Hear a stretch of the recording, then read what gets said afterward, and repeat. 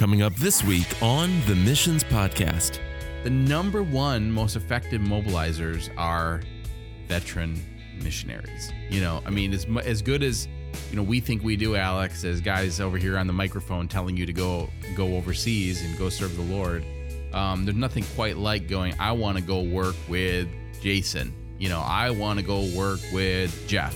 I'm just picking names. And because you're saying, hey, I can imagine myself in the trenches with these people.